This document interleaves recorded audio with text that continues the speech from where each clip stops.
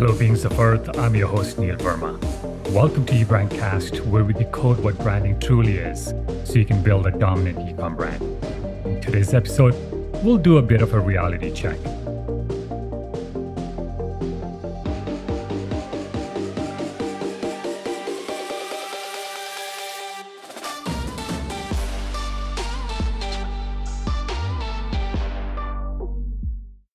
The fact is, what it takes for you to stand out today in the e-commerce market has changed, particularly for DTC companies. The DTC boom in e-commerce started in 2010 as digitally native brands cropped up, offering better products to consumers at a lower price and, of course, greater convenience with subscription models and disruptive delivery processes. And the brands that emerged from this first wave were brands like Dollar Shave Club, Everlane, Casper, Warby Parker, and Bonobos, and they became household names and stole significant market share from legacy retailers. These early DTC success stories were characterized by consumer-centric business models, and this extended to their branding. DTC brands didn't just make the rational case for their passed-on savings, but they framed it emotionally.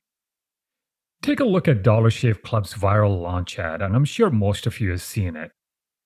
Mike, the brand's founder, asks, "Do you like spending $20 a month on brand name razors? 19 go to Roger Federer." And he makes a point that even brand name razors actually cost $1, but you're willing to pay more because you're being tricked by marketing. And it's a sly way of signaling that it's a brand for savvy consumers who are tired of being talked down and manipulated by legacy brands. And this messaging, coupled with easier and cheaper purchasing, was a huge breath of fresh air, and it swept DTC companies to e-commerce dominance. But branding wasn't the whole story here. DTC e-commerce brands also benefited from a good timing in terms of the economics. Their rise dovetailed with increased confidence in e-commerce, greater access to Asian marketing, and a new era in social marketing. In these early days of DTC, customer acquisition costs through social was pennies on the dollar compared to traditional advertising. And also at the time, social ads weren't yet flooded with DTC offers, so these first movers really stood out. Fueling this growth beyond this was also a massive investment that pumped money into DTC brands, and they then doubled down on marketing, which led to a significant market share. However, investment in e-commerce DTC has slowed down significantly over the past few years. As of September 2020, just $1.9 billion was invested in retail by VC firms based on deal value. And if you compare it, in 2019, it was $3.4 billion, and the year before in 2018, it was at a 13-year peak of $3.7 billion, and this comes from data from PitchBook. In large part, because the economics have changed drastically, it didn't take long for ad platforms like Facebook, Instagram, and Google to increase prices. And with more competition flooding in for the same ads, obviously customer acquisition costs spiked. And this has led to the DTC bubble bursting. And many of these brands are hemorrhaging money and struggling to find profits. And often because they're spending every spare dollar on advertising, fighting to stay top of mind, and trying to maintain a steady stream of sales. But the numbers behind this strategy are harder to make work in 2021 than they were 10 years ago. There are two numbers that have to be right for a DTC brand to survive. First, you need a gross margin of at least 50% and potentially as high as 85%, depending on your product category. And even with growth, the fact is that there are only incremental gains to be made to your gross margin. And second is our old friend customer acquisition. Since the DTC boom, acquisition costs on the socials has skyrocketed. And although the COVID pandemic led to a drop in ad prices, relying on acquisition costs to make you profitable is almost a losing strategy. This might have worked 10 years ago, but definitely not working today. And just like gross margin, counting on economies of scale to bring acquisition cost is another illusion. In e commerce, particularly, the first customer you earn tends to be more receptive to your offers and more cost effective to convert. And widening your customer base requires more impressions, which again leads to an increase in acquisition cost. And not to mention, those costs can also change drastically on a month to month basis. No matter how clever your product and marketing, if your gross margin and acquisition costs don't align, you don't have a sustainable business no matter what you do. And increasingly, these numbers are getting harder to get right. In addition, the success of the original e commerce DTC brands has spawned countless copycats. Casper might still be a mattress in a box brand, but today there are dozens of others. Dollar Shave Club is now being outsold by Harry's. And even among e commerce brands that don't follow the exact same model, the DTC boom has calcified a lot of bad habits among entrepreneurs. There's an obsession with performance marketing and a tendency to focus on attracting a constant stream of new customers with little or no attention paid to retaining customers. Even though retargeting past customers is a lot more cost effective and actually drives down your acquisition cost. And maybe most important, DTC fatigue is setting in among consumers. The rush of copycats has meant that they're all starting to look the same. Not only are they using the same business models and value propositions, but their creative assets are starting to blur together as well. These newer DTC entrants are underestimating the savviness of consumers thinking they can copy market leaders and get away with it. But consumers are highly sophisticated, and they can spot an empty copycat a mile away. So, what is it going to take for your business to stand out today? That is changing. And although we often praise the branding of giants like Warby Parker and Everlane, and they have a lot to teach you about it, their path to dominance isn't going to be yours. And one of the main reasons for this is that what made their offers unique in 2010 and 2012 has been negated today. A lower price and greater convenience, which were the main drivers of DTC's initial success, are easily imitated. And they weren't actually unique selling points in the first place.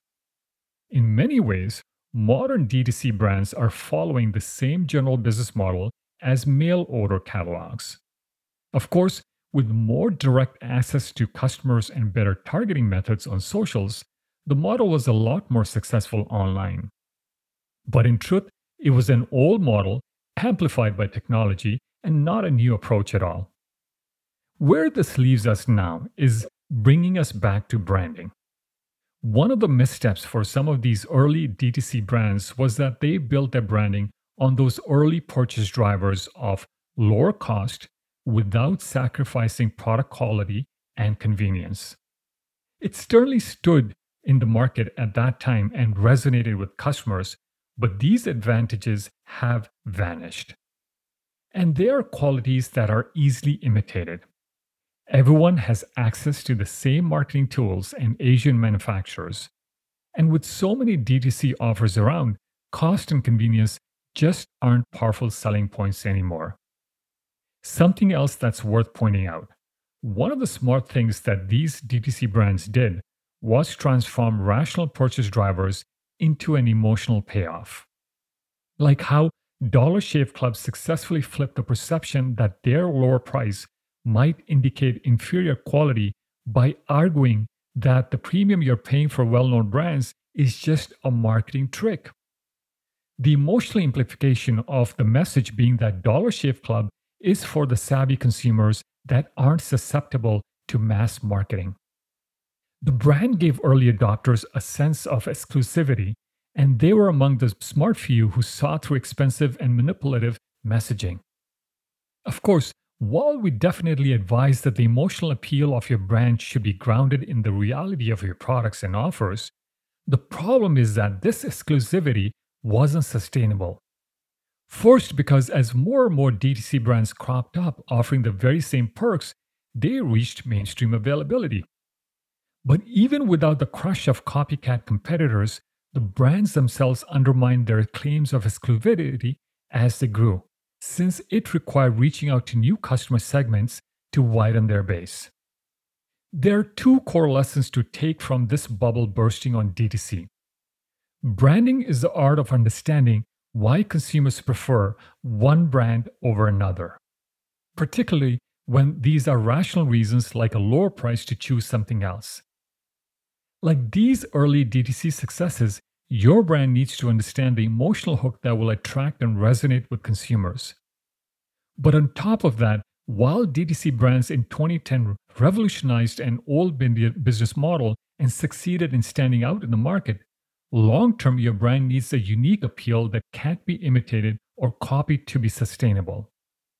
Let me repeat that. Long-term, your brand needs a unique appeal that can't be imitated or copied to be sustainable. Otherwise, you're building a brand on a foundation of sand. Here at eBrand Builders, we refer to this inimitable quality as your brand's soleness. And if you want more detail on how to discover your brand's soleness or build a brand from the ground up that has soleness, we offer a free book called Checkout that will walk you through the entire branding process for e-commerce.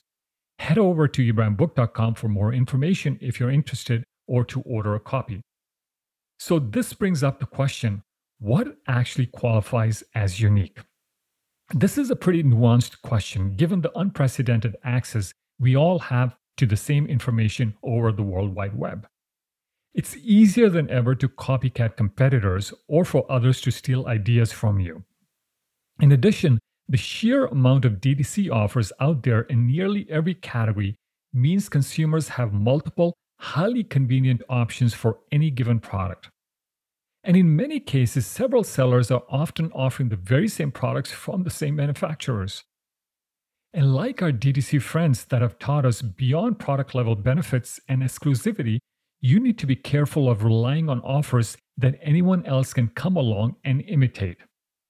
A legacy example would be of Domino's 30-minute pizza delivery guarantee, which was revolutionary at the time it was introduced and launched Domino's back to dominance in the pizza world. But it wasn't long before it became an industry standard and Domino's had to find other ways to regain their advantage. In the DTC e-commerce world, Casper's 100-night guarantee on the mattress was an industry watermark, especially because traditional mattress stores were notorious for zero guarantees and expensive restocking fees if you changed your mind. Casper's mattress-in-a-box copycats have rushed to offer the same, although some are trying to one-up them, literally. Hammock, a Canadian mattress DTC companies, offer a 101-night free trial. No good idea goes uncopied. I'm not saying you should avoid these kinds of innovations if you find this kind of angle in your category. Absolutely pursue it and embed in your branding and messaging. But if it can be imitated, don't make it the centerpiece of your brand. Rather, look at it as an extension for your brand. So the 100-night guarantee needs to be an extension of supporting greater ease, a more relaxing purchase, and the overall, let's say, reduction of pressure and stress. It's not the make or break appeal of the brand, just a nice perk that aligns with the real emotional appeal.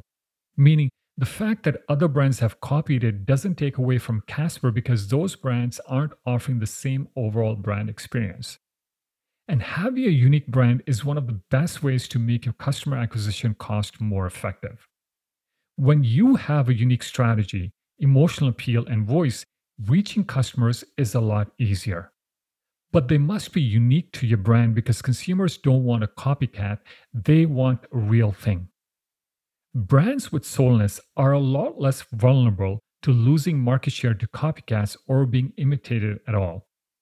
Because one of the major advantages to having a unique brand that's meaningful to customers is that it builds a real emotional connection with consumers, which can't be imitated, stolen, or replaced. So, it's critical for e-commerce entrepreneurs not to underestimate the importance of unique emotional brand benefits.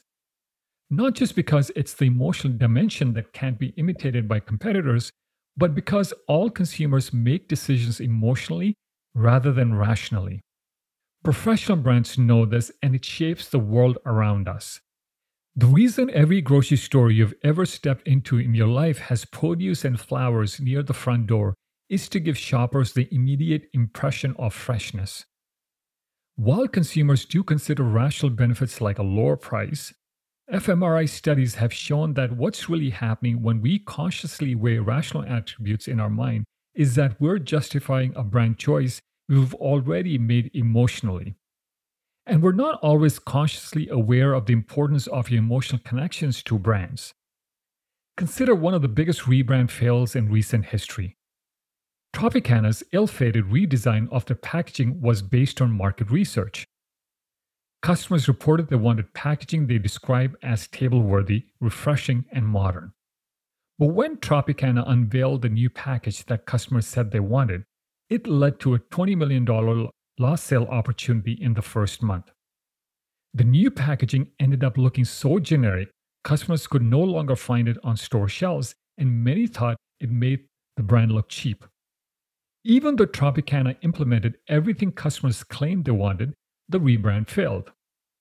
Specifically, it disrupted how customers felt about the brand from their first choice to being cheap. Tropicana underestimated the emotional appeal of the original packaging and seemed to pursue a change for change's sake. Some of their customers underestimated their own attachment to the packaging as well, apparently, even though nothing about the product has actually changed. What was uncovered here is that the brand's intangible appeal, what isn't transferable to another brand.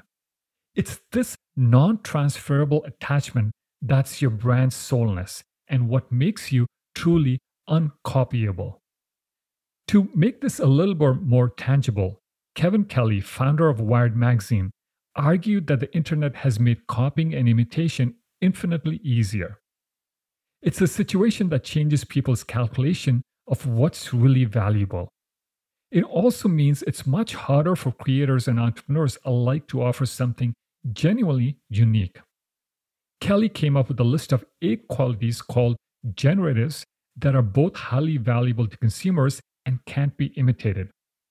The very term itself, generative, is instructive because what Kelly is arguing is that today, soleness can only be generated. It's something you build, nurture, and cultivate. It's grown over time and not something you can produce in a factory and sell. For example, one generative we're all familiar with is trust. Trust is created over time and multiple interactions. It's something that has to be earned. I won't go into detail about all the other 8 generatives on his list, just enough to give you the idea of what he's getting into.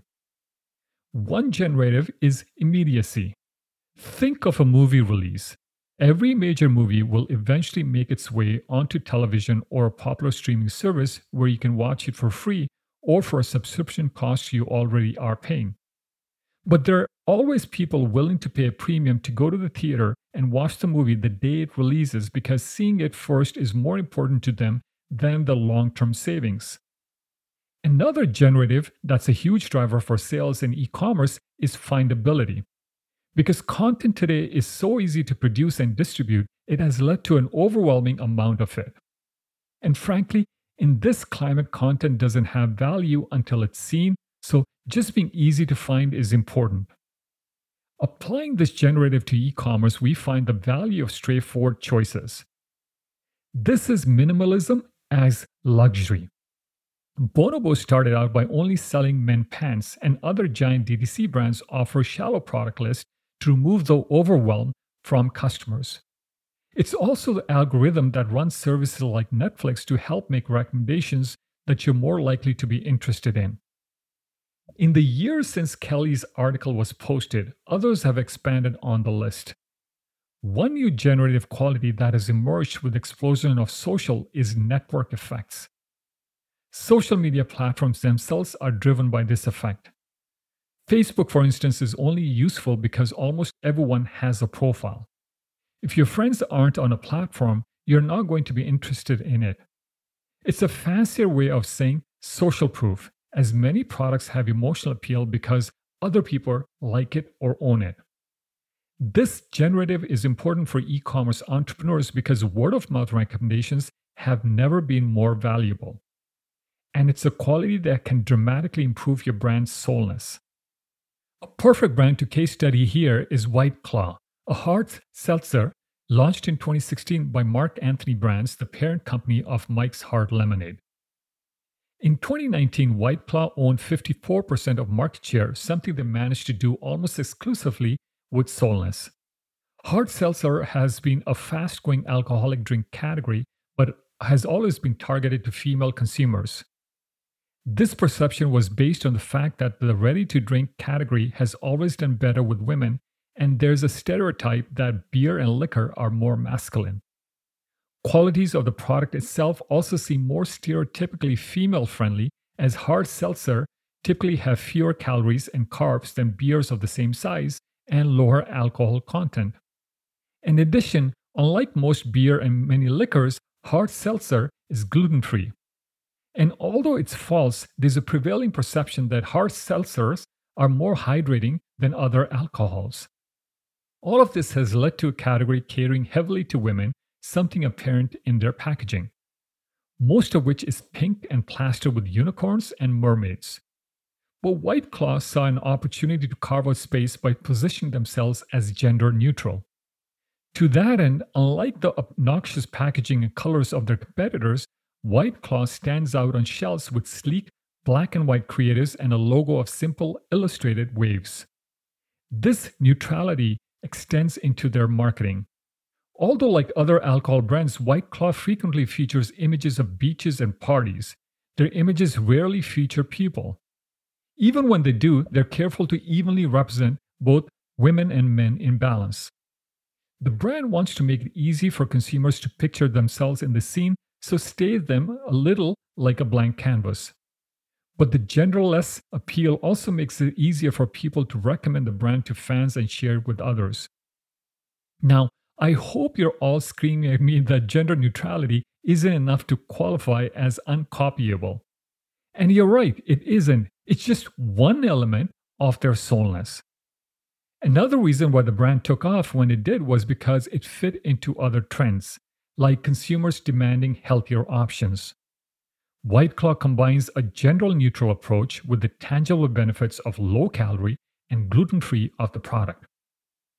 Their message thus focuses on emphasizing White Claw as an option for people who still want to have fun without sacrificing their health. Alcohol without the beer gut, in other words. This appeals to be a more balanced life, makes the brand aspirational but also approachable, especially when it's combined with neutral marketing. It's the perfect marriage between meeting customer needs while offering a better experience. They also back this up with a unique approach to content marketing, as White Claw makes extensive use of Pinterest. Although Pinterest skews heavily female, it's popular with the target age demographics of millennials and Gen Z. And Pinterest does have a quickly growing male user base as well. Pinterest is where the brand showcases their appeal to those looking for healthier lifestyles, and they post recipes and pairing choices. It's a strategy captured in their tagline, purest hard seltzer in the world. White Claw also has a unique approach to customer outreach. They do extensive sampling at events after they realize once people taste the product, they're highly likely to become repeat buyers. But they smartly targeted the right audience at the right events. An early boost to the brand came from a sampling effort at Coachella. White Claw saw a big spike in social mentions, particularly on Instagram, where users were posting good photos of themselves and their friends with the brand. The qualities of the brand, it's easy to share, ungendered, attractive packaging, and healthy but fun appeal made it instantly popular on socials. After fulfilling customer needs and nailing the brand experience, this community appeal gave the brand a cool factor. A network effect, in other words.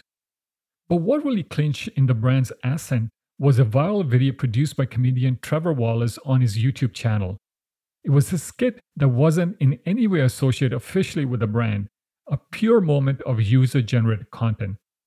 The central joke of the video was something the brand was already capitalizing on, that for some reason once people try the drink, they can't shut up about how much they love it. The video title, Drinks White Claw Once, is basically a 5-minute rant about how cool it is to like the brand. It was an instant hit, exploited the brand's presence on socials, and spawned countless memes. The video's most famous line, "Ain't no laws when you're drinking claws," was endlessly parodied and repeated. Wallace even tried to sell t-shirts with the tagline, but White Claw's lawyers weren't so keen on those implications. But what the video did positively for the brand, aside from increasing awareness, was increasing the acceptance of the drink's appeal with college-aged men. And in the summer of 2019, when the video was released, there were nationwide shortages of White Claw due to the increased popularity.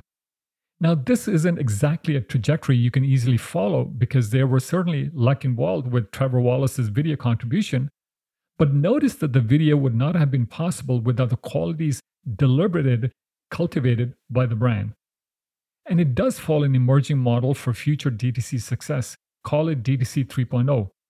We call it the NEC model, the NEC model, which stands for Needs, Experience, and Community. White Claw is a brand with deep soleness because it meets the customer needs, provides a unique experience, all of which is solidified by a strong community around the brand. So, needs, experience, and community. The community of meme creators and other forms of user-generated content is the point where customers take ownership of the brand, which reflects their emotional bond with it.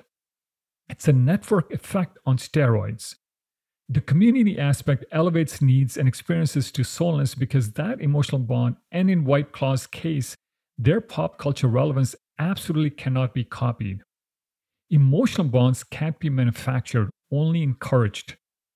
One thing we have to give the original e-commerce DTC brand credit for was their insight into the importance of creating more customer-centric brands.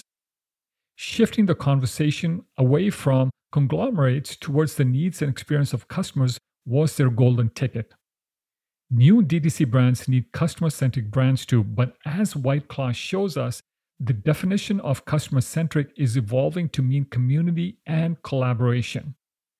But because truly digital means your brand has the ability and willingness to have two-way conversations with your customers. The bond created through community can only make your brand's soleness stronger and more fundamental. Increasingly, community won't just mean a bond with customers, but partnerships with other brands to find new ways to meet customer needs and improve experiences. Online brands could partner with local businesses to share distribution channels, allowing those small businesses to piggyback on e-commerce brands' logistic infrastructure. Or setting up recycling drop-off points that accept waste or products from other brands to be responsibly disposed of and reused. And don't forget, closer contact with your brand community means faster and more accurate insights into your customer needs and feedback about your brand experience. This creates a more effective flywheel for evolving and improving your brand, gaining more speed on product development because you'll be so in touch with customer needs, and decreases price elasticity because customers will have a much higher, more stable perception of your brand value. You will be irreplaceable. And it's at that point you have a brand you can sustain long term. And with the updated model for building a unique brand, needs, experience, and community. Keep those three components in mind as you build or evaluate your own brand, and pretty soon you'll have a brand not even your most cutthroat competitors will able to imitate. Wouldn't that be nice? Okay, you've been listening to eBrandcast, where we decode what branding truly is so you can build a dominant e-com brand. I hope you enjoyed today's episode, where you can let us know directly by leaving us a review. As a new podcast, reviews are a critical lifeline. They increase the visibility of the podcast, but more importantly, your feedback helps us improve. And as a thank you for taking the time, we're offering everyone who leaves us a review free lifetime access to the 7C Canvas platform. It's an online tool that allows you to fill out, save, and share as many versions of the 7C Canvas as you can come up with. What's the 7C Canvas? It's the ultimate one-pager building block technique to creating an e-commerce brand strategy.